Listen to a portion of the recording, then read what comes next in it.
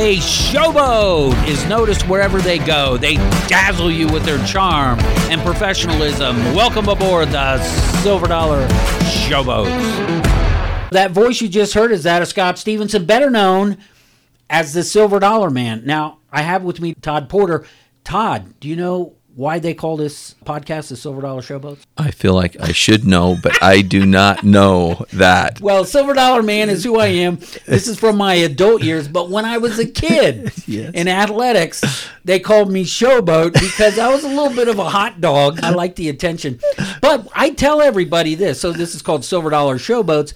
But a showboat actually comes the old-time Mark Twain kind of a thing, right? Where a big showboat would come down the Mississippi, and everybody would look at it and be in awe because it just caught their attention because it was so spectacular. That's why you're on the podcast today. Oh, wow. Because wow. You are a showboat. This is good to know. Good to know. This is the first I've been referred to as a showboat. Absolutely. Well, no doubt about it. Well, so the reason why I bring people on the Silver Dollar Showboats is people who've been successful in their life, and I always dig in a little bit to their life, their background, and what makes them tick. So I'm going to ask you some early questions. Tell us a little bit about where you come from, your childhood. What kind of background did you have? I actually, I have an basic, from my standpoint of view, I have an amazing childhood. It was mom and dad were middle class. My father was involved with real estate. He was a broker. He actually was a broker. Is that here in Utah? Yeah, here in Utah. Yeah. Totally here in Utah. Bountiful, Utah is where all this took place. And being there in Bountiful and him being a broker, so I was around real estate. He was also into high performance engines and just that era of the 60s era where he just loved high performance engines and put them in boats and cars and Corvettes and all that kind of stuff. I was around all those kinds of things and being thrown in the seat. I remember as just a young kid getting in a Corvette and one that would literally pull the front wheels off the ground and to be able to be thrown in the seat. I've driven a Corvette before, and I'll tell you, you can go 100 miles an hour and you think you're going like 50. It's that smooth. Well, especially now. Back then in the older vets, it wasn't as smooth. It was not as smooth. But nonetheless, you got that adrenaline pump from being thrown in the seat and that kind of thing. And then the real estate aspect, I was just around it all the time. And because of that, and seeing what took place during the 70s and early 80s when interest rates were at 19%. Yes. I swore I would never be involved in real estate. I just went, that is a nightmare. I saw the stress that my parents were under during that period of time and just trying to make ends meet. And I just said, I will never be involved in real estate. And look where you are. Exactly. So did you have a bunch of siblings or just yourself or what? Total of 3 kids, including myself. 3 kids. So I have a sister she's also real estate agent. She's involved in real estate here in Utah.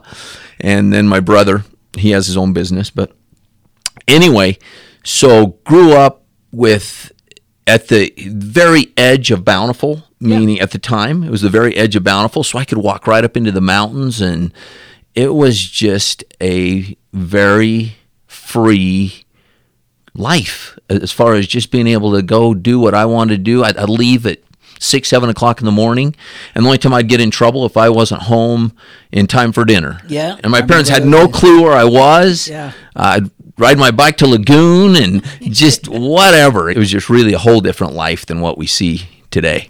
Well, it's interesting when I talk to people, and a lot of times people tell their background stories about, it's usually some trauma sometimes in their childhood, or they've had stories about overcoming this or that.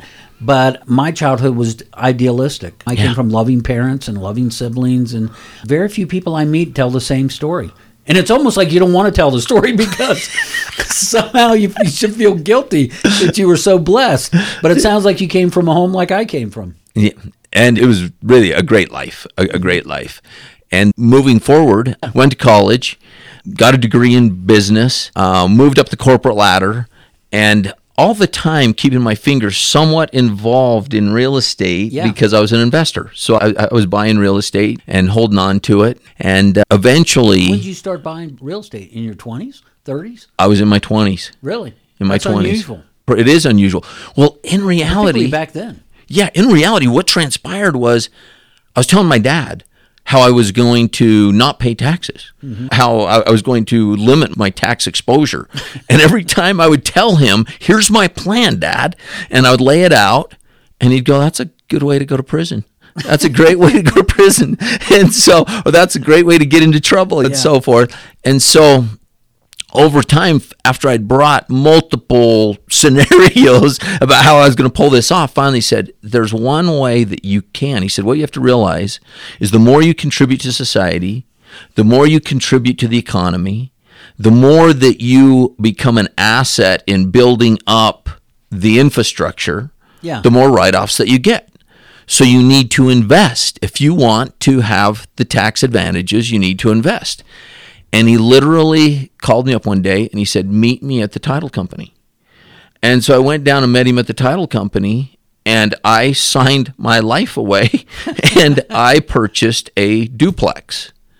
And I literally signed my name, and it was a private sell. What I mean was there was no mortgage, there was no bank involved. Right. It was a purchase. It was a purchase, an acquisition of a duplex. And the seller, it was seller financing. It was the seller carried back the note. Sure. And that was, boom, I was in. I was in real estate. That was it. I was involved with real estate.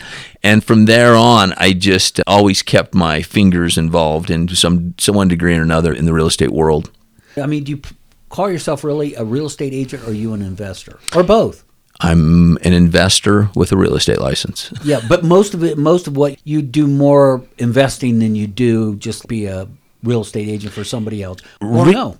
Really, those two are meshed. And what I mean by that is the way I approach the market, which I do a lot of realtor or real estate agent type activities, but the way I approach the market is completely different than the way most people approach the market. And my clients tell me that the way I look at it and the way I pursue how so? it. What do you mean? Because of coming at it from an investor standpoint of view, all of a sudden we can bring up, as soon as you put on the hat of an investor, all of a sudden it opens up to so many opportunities, so many different angles that we can go at. We can go to seller financing. We can go towards a carryback, as an example. You can all of a sudden do a fix and flip, to where we're going to fix it up. As an investor standpoint of view, we're going to fix it up, and I shouldn't say fix and flip. It should be more like fix and sell. Right. Let's fix it up and sell it, where I can bring in my contractors and or the people that I know from my Rolodex, old school Rolodex. Does anybody know what Rolodex means? Exactly. From my cell phone, I guess you could say, from my cell phone. Yeah. But I can bring in those contacts and be able to fix it up and turn around and sell it at a higher value. Having hard money financing, if that's necessary, bringing that to the table. There's just all kinds of angles that we can go at in getting a property sold, or in buying a property. When I'm representing the buyers.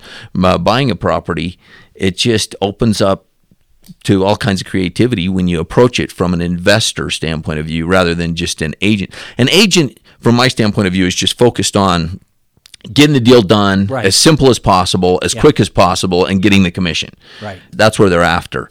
From an investor standpoint of view, you're looking at a little bit longer term relationship. My clients are some of my best friends. But now, how do you mean a longer term? Meaning you walk them through this, they make a purchase, and then you stay with them because you're looking to either sell again or what? Is that what you mean?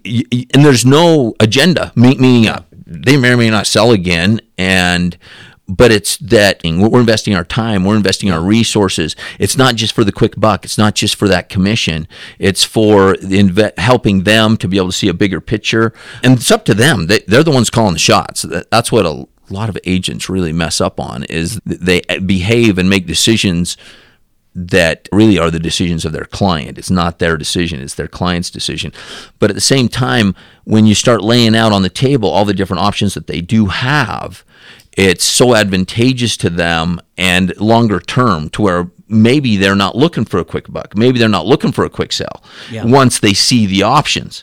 The key is put the options in front of them. Give them the opportunity to be able to pick and choose what they're willing or what they're really looking for. Because there's been several times where they say, look, I really want to sell, and I need to sell as fast as I possibly can. okay, well, what if we do this? And then you start laying out some different You lay out parameters. option to them, and they may find something different. Yeah, and all of a that sudden they they're could going, well, maybe I don't need to sell as quick as if I can get that much more money and we fix it up, let's do it. Let's fix it up to where I can get a better bang for the buck. Or maybe I don't need all that money all at once. Seller financing, maybe I'll take advantage of seller financing, get enough money in my pocket to go to the next house or to be able to fulfill my objectives. But then I'm going to be getting ongoing income off of that property for X number of years moving forward. And so it makes it so that we're looking at it long term. In a long term instead of just a transaction. Yes. So let me ask you something. So I know you talked a little bit earlier about climbing up the corporate ladder and that kind of thing. What changed your mind about the corporate structure? What about it didn't you like that pushed you this direction? And this is self-revealing. It just didn't. Corporate America did not bring out, and I'm not blaming corporate America for that, but it just didn't bring the best out in me. I was known for being somewhat of the hatchet guy, the guy that would come in, help change up the infrastructure, to try to get the bottom line results, to be able to get the bottom line results. So people were in the corporate position I was in. I always viewed people. I didn't view people. I didn't see people. I saw a bottom line. I saw a sheet of names. Yeah. Or really positions. What was their value? What did they add to bring to the table? That kind of a thing. And my wife was really against me going into real estate full time. She did not like that idea at all. Because of the risk? From her standpoint of view, she was used to a ongoing income. She could count on every 2 weeks. This is what was coming in. And so she just really liked that. And then all of a sudden, because she had heard me talk about the 70s and the 80s and about how it was up and down and so forth. So she was really against it. And so when I jumped into real estate full time, she was very nervous about it until the first time she literally saw me weep over a transaction for my clients. There was concern for my clients, and they were expressing it on the phone, and she literally saw me weep, and she went, you should have done this a long time ago. It just brought out more of the human factor. When I got involved with real estate, I really thought I was getting involved in the buying and selling of real estate. Boy, was I wrong. I should have got a degree in counseling before I ever got my license as a real estate agent, because you're involved in every aspect of human life. You're involved in marriage, divorce, death, birth, estates, everything. There's nothing that goes. It's shocking when you sit back and think about how much of a person's life is revolved around the real estate aspect of their life. And it's been just such a blessing in my life to be able to develop those relationships and have those relationships. What your wife saw was the other side of real estate, which is the human side, which is the helping people. Absolutely. And have the American dream. And that's a wonderful thing to do. Oh, it's incredible. Well, I ended up spending, I went on a religious mission for my church, and I went to a third world country, and in that third world country, I saw poverty that doesn't even exist in the United States. Just that level. Mm-hmm. There's nowhere in the United States that there's that level of poverty that I witnessed. And while I was in that third world country, I was trying to figure out, I'm going, how is it that we enjoy such wealth? The poorest among us is extremely wealthy as far as the overall globe, the world, and so forth. And I went, why? How does that happen? Why is it that we are so blessed? And what it came down to, I saw a movie after I returned to the United States. Yeah. I saw a movie called, and you've probably seen it, it's Cinderella Man. Yes. About the boxer. Yeah, the boxer. Who was that? Who was the lead actor there? Crowe. Russell Crowe. Russell Crowe. Yeah, great movie. Oh, it was a phenomenal movie. But that movie haunted me in the sense of, at the beginning of the movie, it's about a boxer during the Great Depression. Yeah. At the beginning of the movie, he cannot feed his family. He's giving his children to his family to feed them because he could not feed them. Yeah. So he's losing his family, so to speak. And in the movie, he's jogging down. And anybody who hasn't seen it needs to go see the movie. It was based on a true story. Oh, it is. Totally true story. Completely true story. And he's jogging and he's getting fit for the fight. And he jogs down to the arena. And outside the arena are all these Mercedes-Benz. Now, I emphasize, this is during the Great Depression. And there's all these Mercedes-Benz out there. And he goes up into the clubhouse where all the owners are and everything, and he's literally begging from the owners for nickels, dimes, and pennies to be able to feed his family. Yeah. And I sat there and I just thought, what is the difference between him and here they are in the Great Depression? What's the difference between him not even being able to feed his family and these other people that are the owners and have these Mercedes-Benz and all this wealth? Yeah.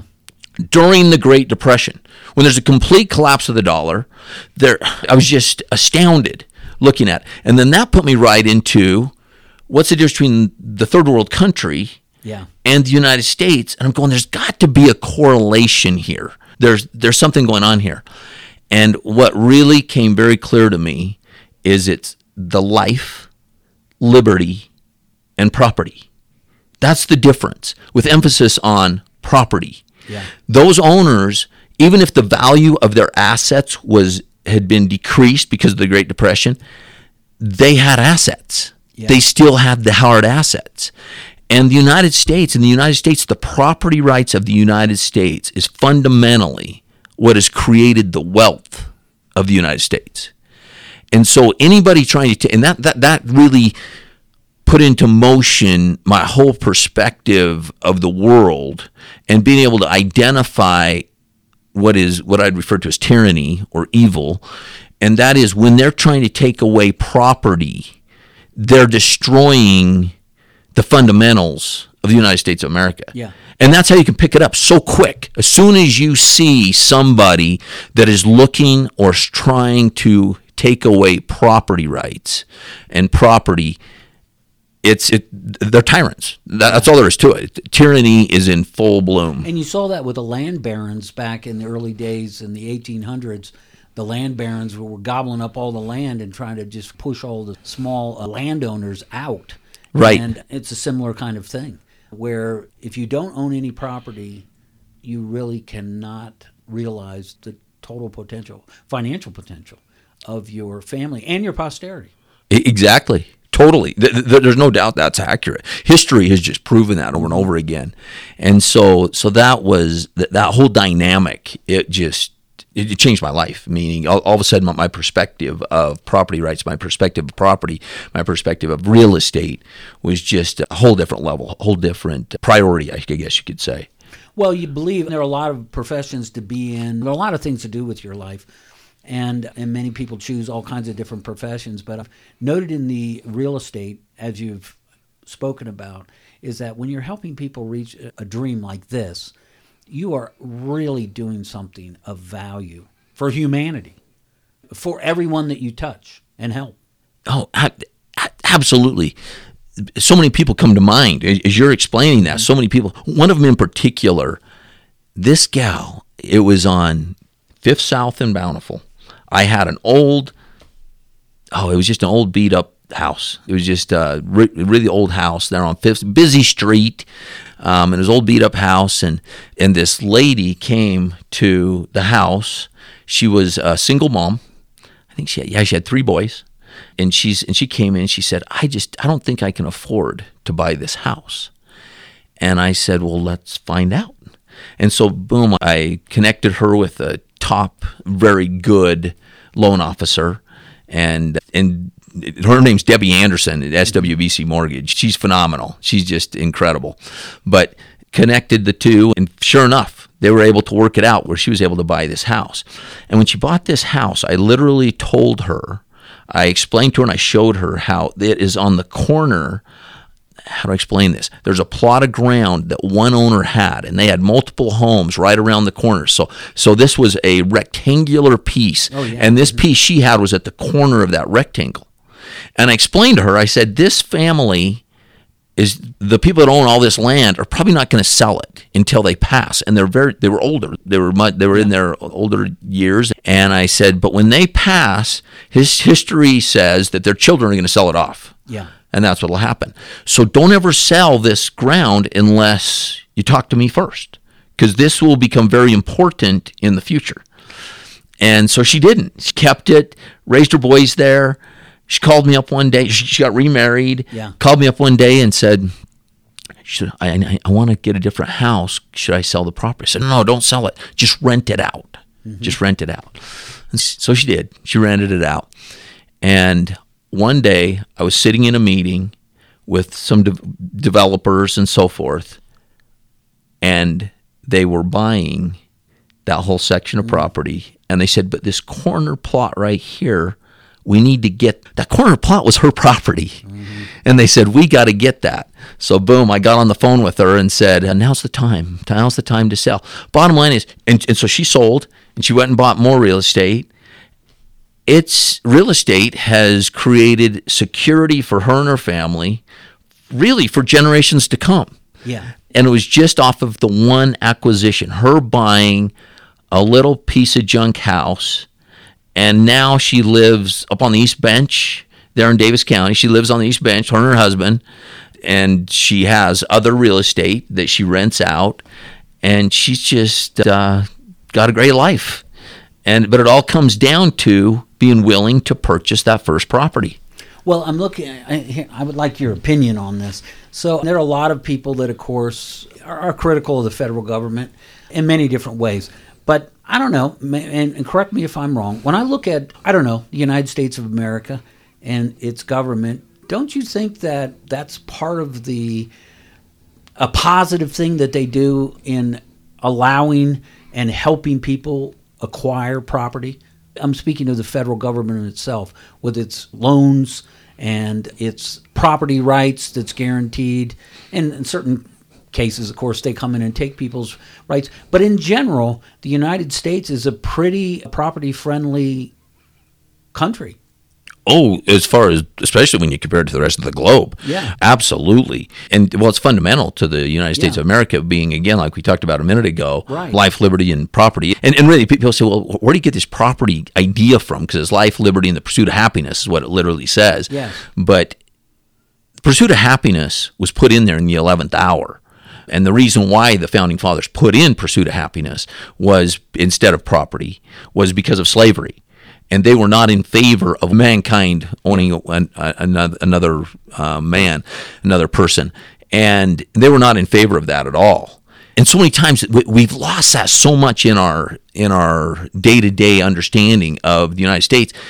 And we beat ourselves up about our slavery history. Yeah. But we also got to realize that wasn't a United States economic system. It was a global economic system. Right. Humans being trafficked and humans being slaves was global. We were just one of the first countries to do away with it. And quite frankly, it still happens today. Yeah. But the key was they did not want to have property be designated as human property. So they said, we can't have property be specified, because then we won't be able to get rid of slavery. Yeah. But now that we've gotten rid of slavery, as far as legally, it's not legal to have slaves in this country. We really need to get back to the basics, which is life, liberty, and property. And that's fundamental to the United States. So to your point that, yes, the United States is the system supports private ownership of property. Yeah.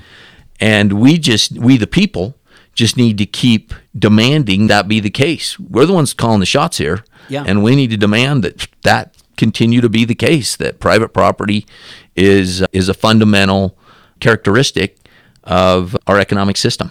Yeah, and you talked about third world countries, and I've been to third world countries before, and I've seen, I don't know if I saw the same kind of poverty, but the chance and ability of anybody to get out of that situation was zero.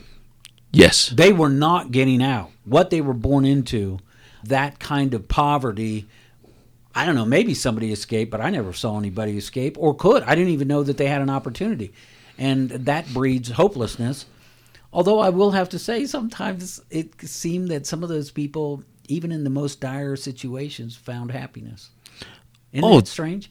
Well, then there's no doubt they There's did. a big lesson to be learned there. Oh, yes, for sure.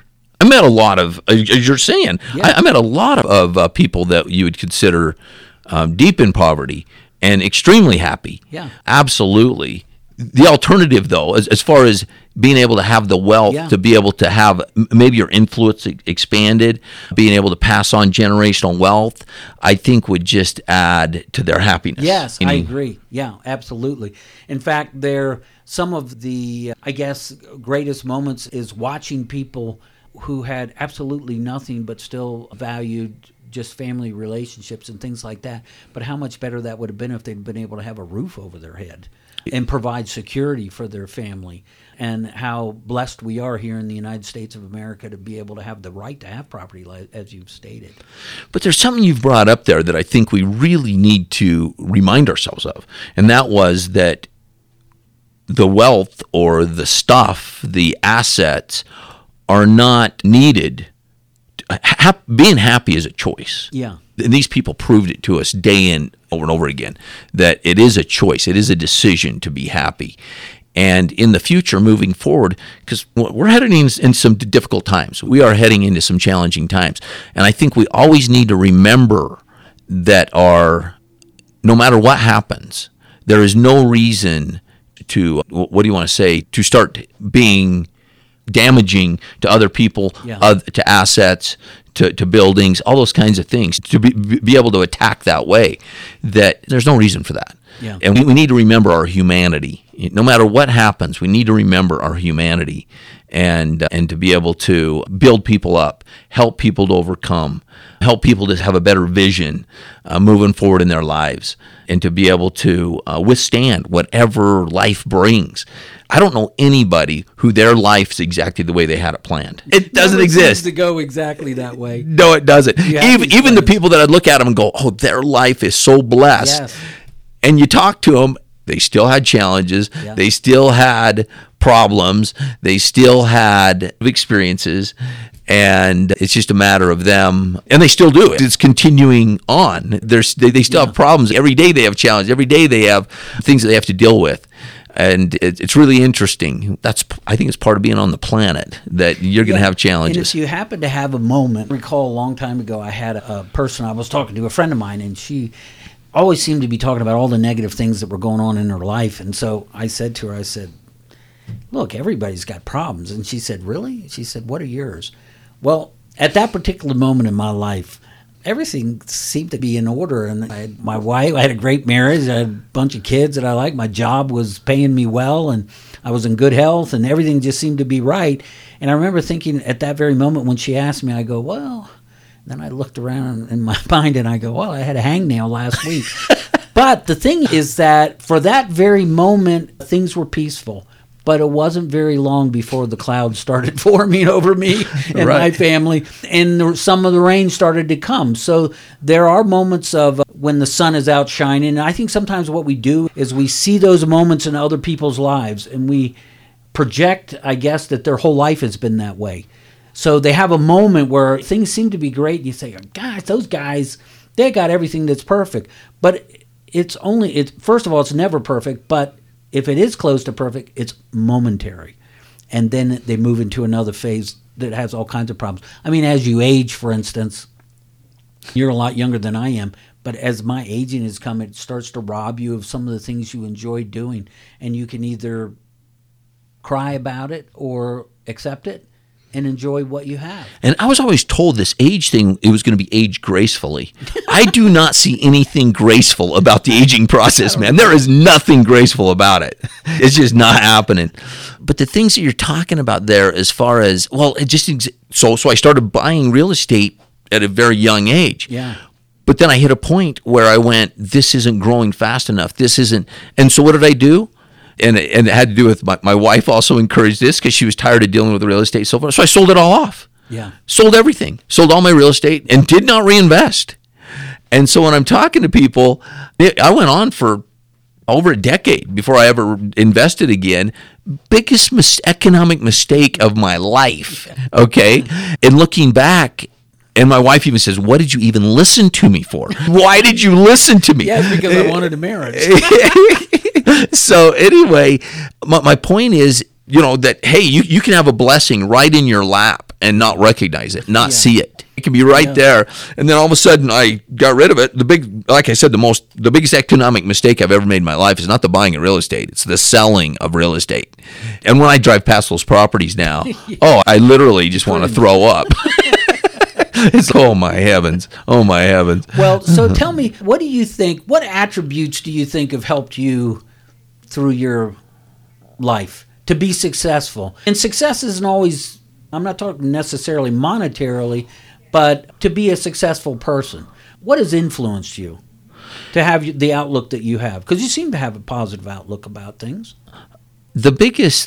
One thing is, it's really as fundamental to who I am, and that is that experience in a third world country. That I wouldn't trade that for anything, because it just opened up my eyes to, again, people with nothing and being able to be happy, but also what a blessing it is to be here in the United States for me to be able to accomplish and not be put into a caste. That's what you referred to as a caste system. Right. Well, once you're in a caste system, whatever system you're born into, that's it. You're stuck. You cannot. And in the United States, there is not, even though people keep trying to bring in a caste system, it doesn't exist, especially fundamentally. It does not exist. There is not a caste system in the United States.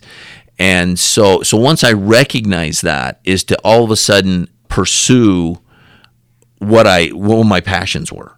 And there's periods of time when I haven't done that. And then I have to wake myself up and go, look, there is opportunity all around you. Give you another example. A friend of mine is an inner city missionary, and he came to me and he said, I've had the craziest experience. And I said, well, what's up? And he said, I went to a family and he said, I can offer everything I offer, I can provide. There's nothing that I offer to them that I can't provide. Well, these people had been totally on welfare their entire lives. She had multiple children from multiple fathers.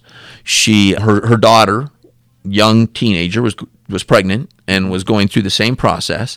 And he asked her, he said, is there anything I can do for you?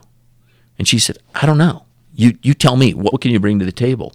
And he went through the process and he said, how would you like to have a house? And she said, oh, I could never have a house. Said, okay. How would you like to have a car?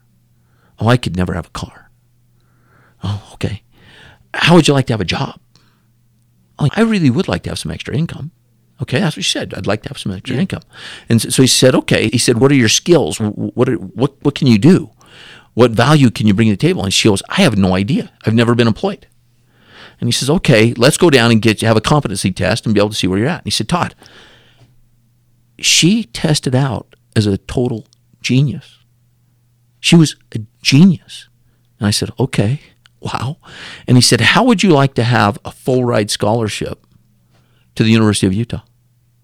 And she said, she goes, I got all the time. I can study everything. Yes, let's do that. So he lined it up. So it'd be quarter to quarter semester, and boom, got it all lined up. All she had to do was go in and sign the papers, and boom, she'd be able to go to college. She didn't show up. So he went down and asked her. He said, what happened? Why didn't you show up to sign the documents? And she said, I could never. There's no way I can go to college. I can't do that. There's no way I can do that. And he asked her. He said, who have you been talking to? Who have you allowed to influence your perspective? And he explained the crab pot. And he said, in a crab pot, when you're out hunting crabs, that if you have a pot and you put one crab in, he'll just reach up and get himself out. But if you put two crabs in or more, nobody will get out because they just keep pulling each other down and wearing each other out. So none of the crabs get out as long as you put two or more in there. And he said, you're living in a crab pot. Your friends, neighbors, relatives, whoever it is you're associating with is pulling you down and is not allowing you to break out because that makes them feel uncomfortable. Yeah. Well, I looked at him and I said, sounds just like me. And he was shocked. He was like, what? He goes, that's not like you. I said, at some level or another, it is. We're all like that at some degree. Yeah. to some degree. And maybe my economic position is higher than hers is, or whatever. But the bottom line is we all have to work on continually looking at life and recognizing the opportunities and the blessings that are right in front of our face. And I literally said to him, I said, I honestly believe that when I die and go to the other side, I honestly believe my God is going to show me many opportunities that I did not see, because I just did not have the eyes or the vision or the mindset to recognize the opportunity that was right in front of my face. And he sat there and nodded his head. Yeah. And he said, I think you're right. He goes, I think that's all of us. We're all there to one degree or another. Well, I'm just listening to you here, and I think you're right, because I think when you self-analyze, anybody who's listening to this podcast will listen to it. If you self-analyze, that's really a true statement about everyone, to some degree, some in different levels, but just what you've stated. I look at my own life, and it's a similar kind of thing. But we limit our own potential most of the time, just simply because people tell us we can't. Yeah, we get in our own way. Yeah. And we sabotage our own opportunities. Yeah. And it's just a matter of, again, grabbing ourselves by the bootstraps and pulling ourselves up and saying, no more. We're going to turn over a new leaf, and day by day, just pursuing life and seeking out those opportunities and not allowing ourselves to get in the way to maybe just a little bit less degree. Yeah. It's just awesome. Well, I've certainly enjoyed talking about all these things. And finally, I want to ask you one question. Who do you think has influenced you the most in your life for the positive? Or it could be the negative, but most times people remember the people that have helped them the most in a positive way. Well, and it's twofold. And one is my father, being in real estate. He had a really rough childhood he's passed just last year. What he achieved in his life without having an example and a role model is it's fascinating to me. And very inspiring to me that he was such a good man and raised me so lovingly when he did not have that example in his life. And then him and his interest in real estate and him pursuing everything we've talked about, he embodied. He went out there and just got after it and just got it done and did not allow the negative or his history or his background to impact him or to slow him down. And then the second, and it sounds like a cliche, but it's really the truth, is the Lord Jesus Christ. That when I found the Lord and found his willingness to engage in my life, to be a part of my life, that double combination. And actually, I shared my father was not a religious man at all until I started helping him along that road. And so I think if my father was here right now, it would be full circle. He'd be like, he had a great influence on me from the history standpoint of view and from real estate and all that kind of stuff. And I had a great impact on him in bringing the Lord Jesus Christ to his life. And it changed his life, absolutely helped to pour fuel on the fire, so to speak, and helped him in his life. So it's a great combination. Well, Todd, it's been a wonderful time talking with you. I've enjoyed it. I've learned some things again. And always I learn from others when they tell their stories about their life and what motivates them. And certainly I've been uplifted by a conversation. So thanks so much for sharing. Well, it's a pleasure to be here. Thank you so much for the invite. Yep. Appreciate it. No problem. Don't go down the river of life unnoticed by being a tugboat. Get educated at www.askusutah.com. Everyone can be a showboat. You just have to want it.